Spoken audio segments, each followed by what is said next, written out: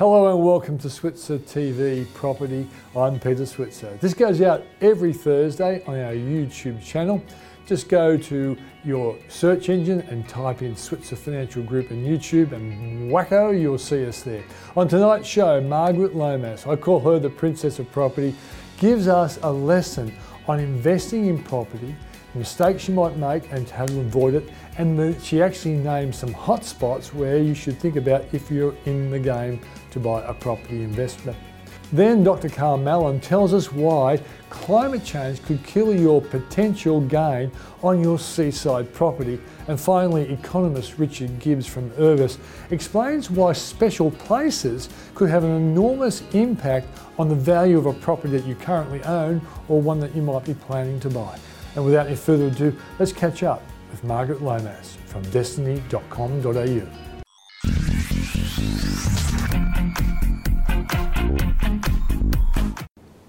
Joining me on the program is Margaret Lomas from destiny.com.au, and what Margaret doesn't know about property, you don't need to know. Margaret, thanks for joining us. Well, thank you for having me. Margaret, I want to focus on younger people or novices to property investments. And I want to ask you the question, when people ask you, should I buy property now, either as an investor or as an owner of a property, do you ever say, wait for the cycle to be an advantage to you? Well, yes and no. So whether you're young or old or in between, it really comes down to where you're buying. The cycle isn't the same all over Australia, and you know that we've discussed that many times. And that's never been more evident than it is right now, when we see Sydney looking like it's starting to grow again, we see Melbourne plateauing, we see Tasmania and more specifically Hobart probably now going into its extensive plateauing. And there's some talk of Perth now beginning a recovery, while we've got great opportunities in both Adelaide and Brisbane. So whether or not you should buy now depends on where you're going to buy. But the answer to the question is yes. You absolutely need to think about where that market is in its cycle before you make the decision to buy there. Okay, so if I was a person who's thinking about buying an investment property in Sydney at the moment, would you be inclined to say, why don't you hold your horses and just wait to see what happens?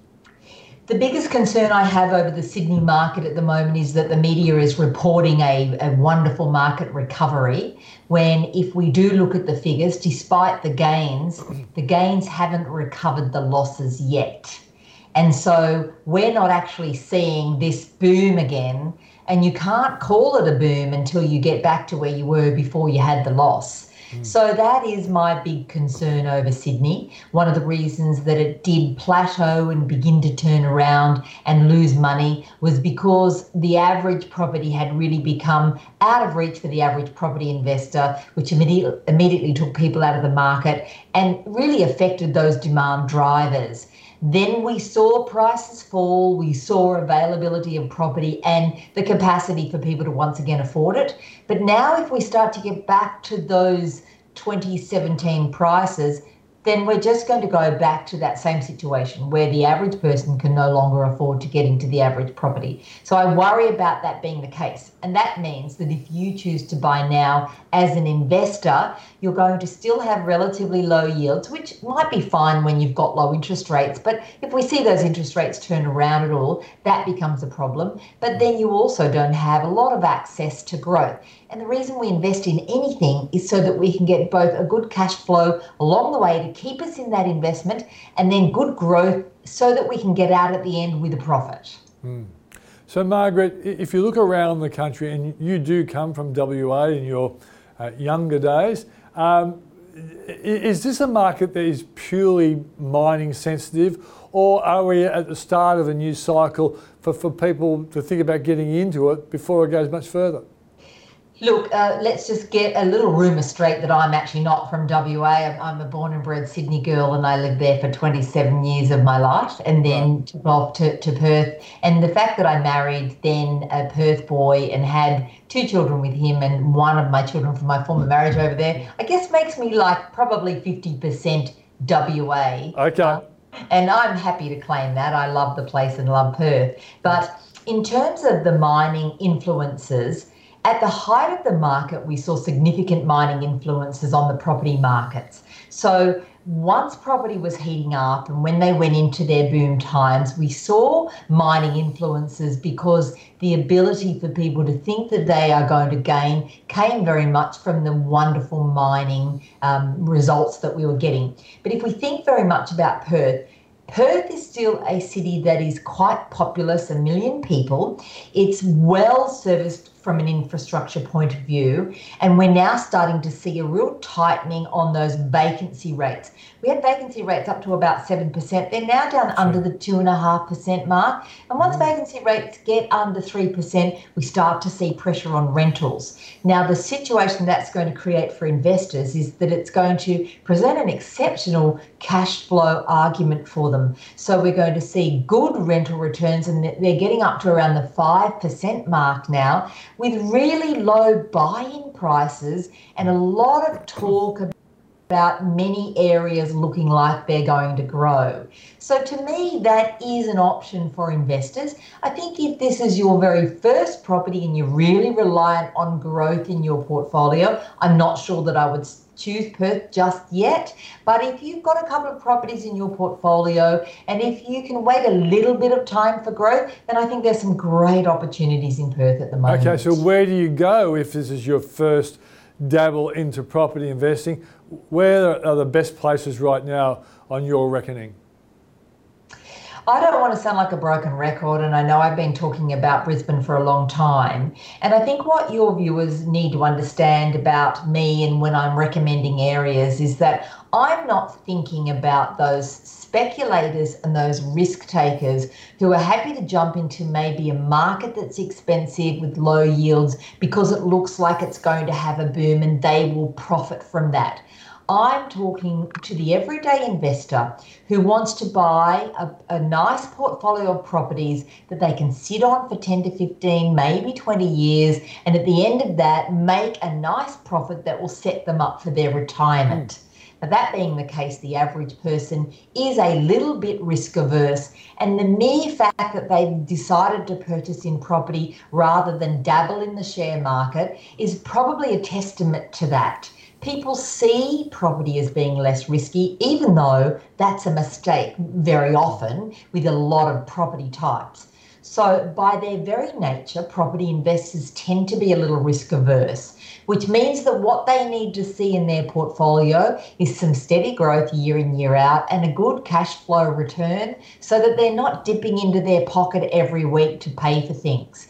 And if that's what you're after, then you can't ignore the northern suburbs of Brisbane. With the big university development, we have a new train line that's going right up into Petrie. It's opening up all of that land north of, say, Caboolture, that's beginning to grow up into the Sunshine Coast. And I think it's premature for the Sunshine Coast, but we've got highly affordable properties in the mid 300 range, probably late 300s, delivering a 5 to 6% return that does have growth drivers present. And to me, who doesn't want that nice, solid and comfortable investment? Okay, so the suburbs around there, you mentioned Petrie. Are there others you'd look at?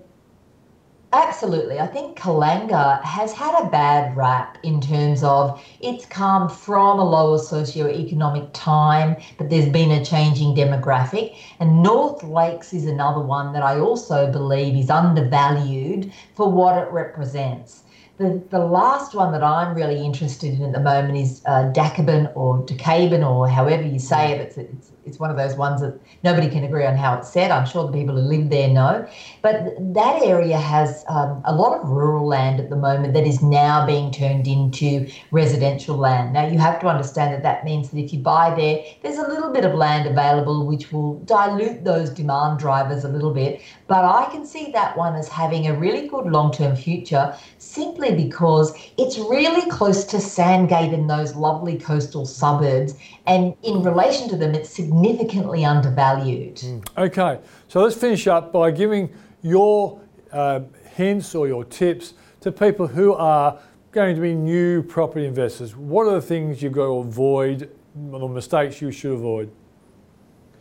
I think you've really got to be careful about the spruikers, because my experience with them, and I was the chair of the Property Investment Professionals of Australia for a long time. I was a founding member and pretty much started the organisation, and I'm a board member still. So that's been nearly 14 years now that I've been involved there.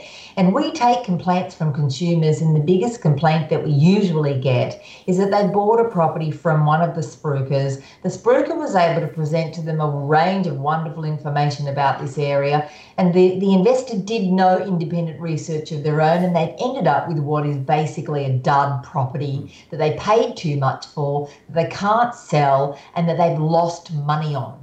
So it is important to become educated in your own right, even if you don't have the time to do so, if for no other reason that you can keep those spruikers honest by knowing as much about, or probably more, about property investing than they do. So that's the first mistake that people make. The second mistake people make is that because they're new and a little bit nervous, they want to buy around where they live because they feel that that's the safer option, when in fact it's very often the riskier option. Where you live may not be a hotspot. It might have been at some stage, but it probably isn't any longer. It may not present the best return for you, and it might not be right for your own risk profile either. Plus, if you already live there, then you're just putting all of your eggs into that one growth basket. And since we've already established that property grows differently all over Australia, if you're in an area that stagnates for some time, then your investment property is going to stagnate as well. So you've got two properties in that one market. I guess the last thing that I really want to warn investors about is just becoming emotional about that purchase. I always get people write to me and say, how do I pick the best street in an area? Well, you don't really want the best street in an area unless you're going to live there, and then of course you do. But if you're going to invest in an area, the best street usually presents a premium to price, but the entire suburb is exposed to the same growth drivers. So better for you to get into something that you might get a bit more of a bargain on, because you don't have everybody aspiring to live in that street, but it's still going to be exposed to the same growth drivers, and you're likely to get as much, if not a better, return on your money. Yeah, great advice, Margaret. If people want to know more, go to destiny.com.au. Thanks for joining us, Margaret. Thank you.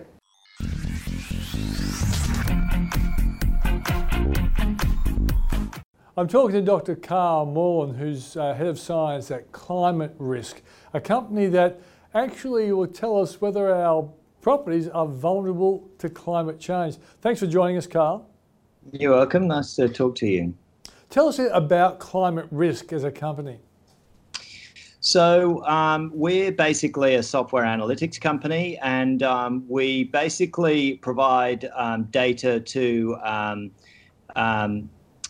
the utilities and government sector via an entity called XDI. And we also provide analysis to the public via a system called Climate Valuation. So these systems have grown up in Australia, but we're now getting demand from essentially North America and in Europe as well. Okay, give us a classic example of how a residential homeowner might use your services. Okay, so probably the best use case is for a home buyer who may come in and essentially they're looking at buying a property. Maybe that's near the coast. Maybe that's in a forested zone, something like that. And they want to know, are there any risks they should be thinking about? Now, we tend to find that the more climate change aware people, the early movers, are the ones who are interested in our system. But what we're seeing is essentially people perhaps screening a property before they pursue that property for a purchase. So sometimes they're surprised because they find out it's in a flood zone, or they might be concerned about whether the insurance is going to be affordable for that property going forward. So what we do is we basically tell them two things. One is what we project the insurance premium will be over the life of that property. And the other thing is whether we think that climate change will have any material impacts on the value of the property. Okay, so I would presume the kind of people who are very interested in your calculations would be someone who's buying a property on a beach, particularly a very flat beach, where the sea level to the start of their property is not very much at all. Is that the kind of person showing interest in your services? So interestingly, that would be the ones who would be probably most expecting that their property might be at risk from climate change. And certainly if that property is also low-lying, then we'll tend to pick that up. But often people are surprised because proximity to the beach is actually not necessarily the most significant indicator of future flood. It's actually about elevation. And so what we see is a lot of suburbs where people are not facing the ocean, the open ocean, but they're very vulnerable to sea level rise, but don't know it. So, your classic examples would be parts of the Gold Coast, parts of the Sunshine Coast, northern beaches in Sydney, obviously south of Perth, and also, we see certain suburbs, relatively high value suburbs in South Australia. So, no one escapes attention on this one, but it's often not the ones that are most obvious that can get picked up. Yeah, I must admit, I always remember that when you look at from Rose Bay to Bondi Beach, I was told there was a time when the water actually went through that area, and that's where the golf course is. It's been built on sand, and that was from obviously a time when the sea level was a lot higher. But tell me this, Carl, if someone is living on Sydney Harbour, say in Rose Bay, a flat kind of area, how long do you think it will take before there is a really noticeable change in the water level? So the way this will occur, a lot of people, sea levels are rising at like 3 millimeters a year, which doesn't have you stampeding away from the coast like a tsunami, okay? But the way this will manifest is actually around storm events, okay?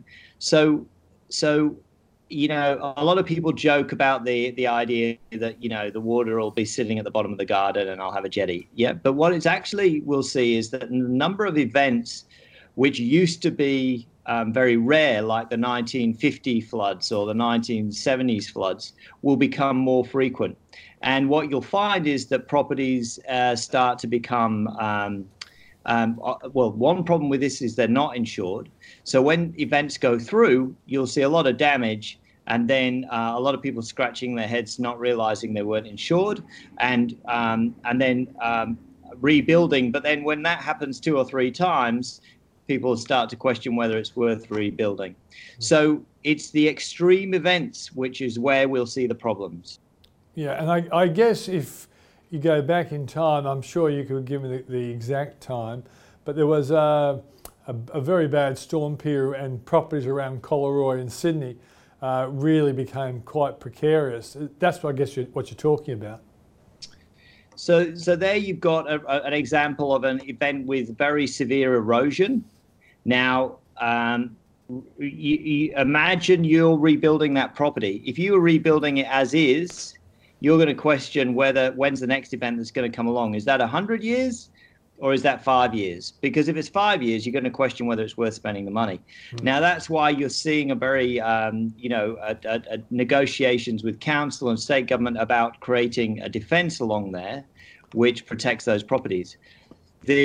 The more vexed question is, what you see around that is whether other taxpayers or ratepayers are interested in their rates being used to protect, the $1 million properties on the, just a handful of properties instead of the library or, the community centre. And then the other thing you'll start to see is when you start to harden beaches, it can have knock-on effects. So that's why in Byron Bay, they'd be very reluctant to do it because they can say, well, we can protect these properties and lose our tourist industry. By creating significant coastal engineering projects. So what we see, I mean, flipping out a little bit to your earlier question of how quickly we'll see this, we're seeing the first signs of it around Australia now. But we expect that within the lifetime of current mortgages, this is going to be a very significant problem. A lot of properties being caught in this net, and real questions about long-term viability of certain suburbs. Is there a standout suburb around the country where the worry factor is so significant that insurance premiums have increased what some people might think to extraordinary levels? The problem with so it depends on the hazard. So things like with the recent bushfire events, we've always thought the premiums would have to move up, but not necessarily alarmingly, but move up because of climate change. With flooding, again, we've expected that things that previously didn't need flood cover will start to need flood cover, and that can be very expensive. So it's not, we do see premiums north of $15,000 a year, which is very expensive for some people. And then probably the bigger worry is things like coastal inundation, which you generally can't insure. Now, there's at least one insurer that is claiming that they're now covering coastal inundation, but on the main part, a lot of consumers will not realize that they can't get insurance for that. A more general problem, actually, which is a little bit of a sleeping giant, is the problem of subsidence. So during droughts, for example, and we're into our, we had the millennium drought, and what is it? 10 years later, we're into a drought that's worse than the millennium drought. So millennium means 1,000 years. So why are we having one 10 years later? A lot of people would say, well, that's climate change. So what happens is that in clay soils, they dry out, and the building starts to move. And you get cracking in walls, potentially even foundations. So what we see there is a lot of homes that are potentially at risk of this. And again, it's uninsured. And we're starting to see that hit the news now, where people are saying, hang on, my building's cracking. What can I do about it? And that's another thing that people really need to worry about with climate change. Okay, so if someone wants to actually check out the vulnerability of a property they currently own or one that they're thinking about buying, how do they go about it?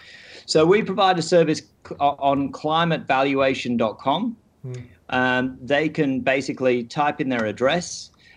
They type in a few details about their property, and then we'll provide them with a report that gives them details essentially about projected insurance premiums, any projected loss in value, and probably more interestingly, we're introducing a new system which will tell them which parts of their building are vulnerable and why.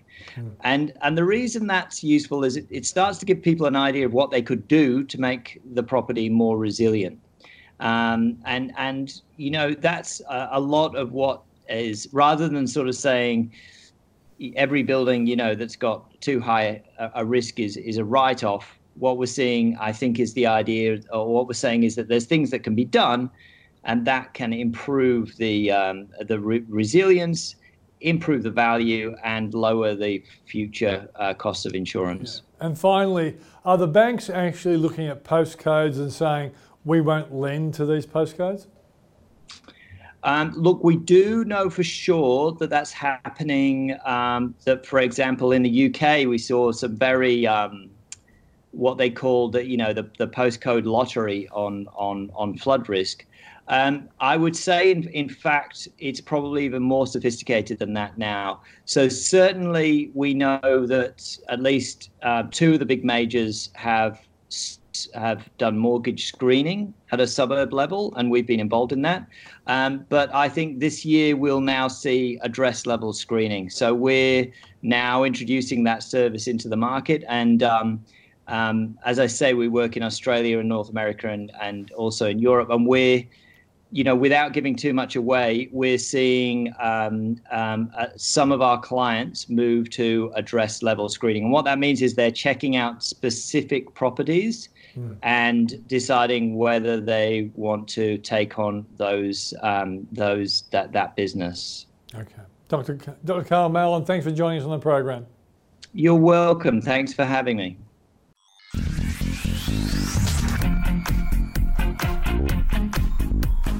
A lot of people don't think about this, but the changing of a place by government or private investment can have a very big impact on the value of a property. Think about places like Darling Harbour, the development along the river, the Yarra in Melbourne. All those sorts of things have big changes to the actual precinct, but also the residential and business properties in that particular precinct that I'm talking about. Richard Gibbs is the chief economist and a policy expert with a company called Urbis. Richard, thanks for joining us. Pleasure. So, I know you've done a report on the value of place. I'm going to ask you in a moment what that is, but you come from a company called Urbis, URBIS. What is that? Okay, Urbis had its origins basically with planners, town planners and designers. Increasingly now Urbis is moving to a broader based professional services firm, and that involves analysis of public policy, obviously, and social and economic impact analysis, city shaping, of course, which is what Urbis is already famous for in many ways, but also impacts on community. So we're talking about economic and social infrastructure, of course. So yes, from humble beginnings, I guess, as town planners, developing into a large and growing entity in terms of that. So staff are now approaching 750 people, with presence in Asia now and a growing presence in Singapore, where I was. Is it a private company? It's a private company. It's actually owned, the shareholders are actually partners in the firm. So it's a bit like an accounting model. It's a bit like an accounting model, and you have to be working in the company to actually be a partner and to be a shareholder. There's some very interesting meetings at times. Indeed. Professionals are always a little bit tricky when it comes to leading in certain directions, but still, the company's done well. Now, tell us the value of place. Explain to my viewers what place is first, and then we'll look at the value of place. Well, place is a location, and it can be any location. We're not just talking about the public realm, if you like, or public spaces. We're talking about commercial, residential, neighbourhoods, even industrial and commercial areas and precincts, parks and gardens. It really is a location that has an identity. It has an attraction, and that's what you look for. And it has, features in terms of community or business interaction, connectivity with people and the built environment. Yeah, I know you're as pathetic as I am. You're an economist, and I'm an economist. In the bottom line is place has an economic value, doesn't it? It does, and it has an increasing economic value because people are now, and look, if we use the recent ongoing bushfire crisis that we're faced with here, that I think has really brought it home, that there is a value in place, there's a value in community, and there's a real economic value. And when that's damaged or destroyed, we really feel that. Yeah. Well, I must admit, as a young boy, I was brought up in the Paddington area, and Paddington was a pretty impoverished place in those days. And we used to spend our holidays when wealthier people went to the snowfields or to America for skiing or whatever, Europe. We went to Centennial Park and played footy in the park. But today, that park is so valuable, it has affected all the land values all the way around it. And also the development of Sydney Park and what it's done to that industrial area around Newtown, St Peters and whatever. It's an extraordinary implication that kind of thing has. So what did the report that you guys put out, it was called The Value of Place, is that right? Yeah, shaping places for people. Yeah, okay. What was the point of the exercise? Point of the exercise was to say that for decades now we've probably used a very partial analysis approach, and economists love to separate partial from general equilibrium and the like, and we haven't used a holistic approach to valuing place. We haven't recognised, as a result of that, we haven't recognised the full value of place, and we haven't understood, I think, sufficiently enough the connection between social value and community value and that translation to commercial economic and commercial value. We've tended to have a focus on commercial value, as you know. What is the yield on a property? What is the yield on that land? And what is the unimproved capital value and the like. So this is an attempt really to say we need to take a holistic approach. We need to identify those different segments of value that are there, and we need to really unlock that value. Is there a pressure on both government, public sector and private sector to put more investment into place? And why I'm even asked that question, I recall Barry Unsworth, when he was Premier of New South Wales, was pilloried for suggesting that Darling Harbour one day might be, I think the Paris. So that's right, the Paris. Southern Hemisphere. And of course, it hasn't quite got to those heights, but it is an unbelievably popular precinct for people, and the businesses, and even like the Commonwealth Bank is now on that precinct. You would never imagine that before that innovation and that investment in the area actually proceeded. Well, you know, Peter, as well as I do, we've had a luxury in Australia because we've had a lot of space. And I think as a result of that, we've probably undervalued the importance of place and space in terms of that economic and social value translating through the commercial.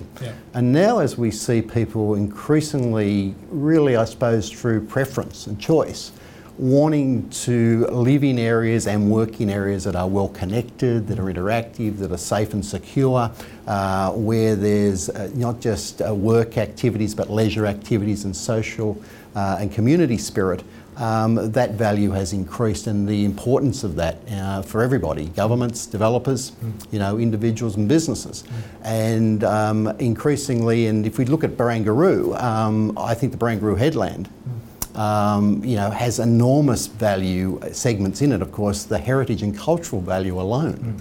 I'm thinking about the people who own the terraces in the Rocks area, how their values have gone up. And in many ways, because this is a property show, what you're really underlining is to people who either want to buy a house that they'll live in and one day make them rich and they can retire with the benefits of a valuable property, or a property investor, when you know there's money going into a place, it's likely that the residential properties around it will increase in value over time. Absolutely, and as you know, we used to give advice that said that if you're a property investor, particularly in the residential space, don't look to buy something where you would want to necessarily live, but think about your tenants.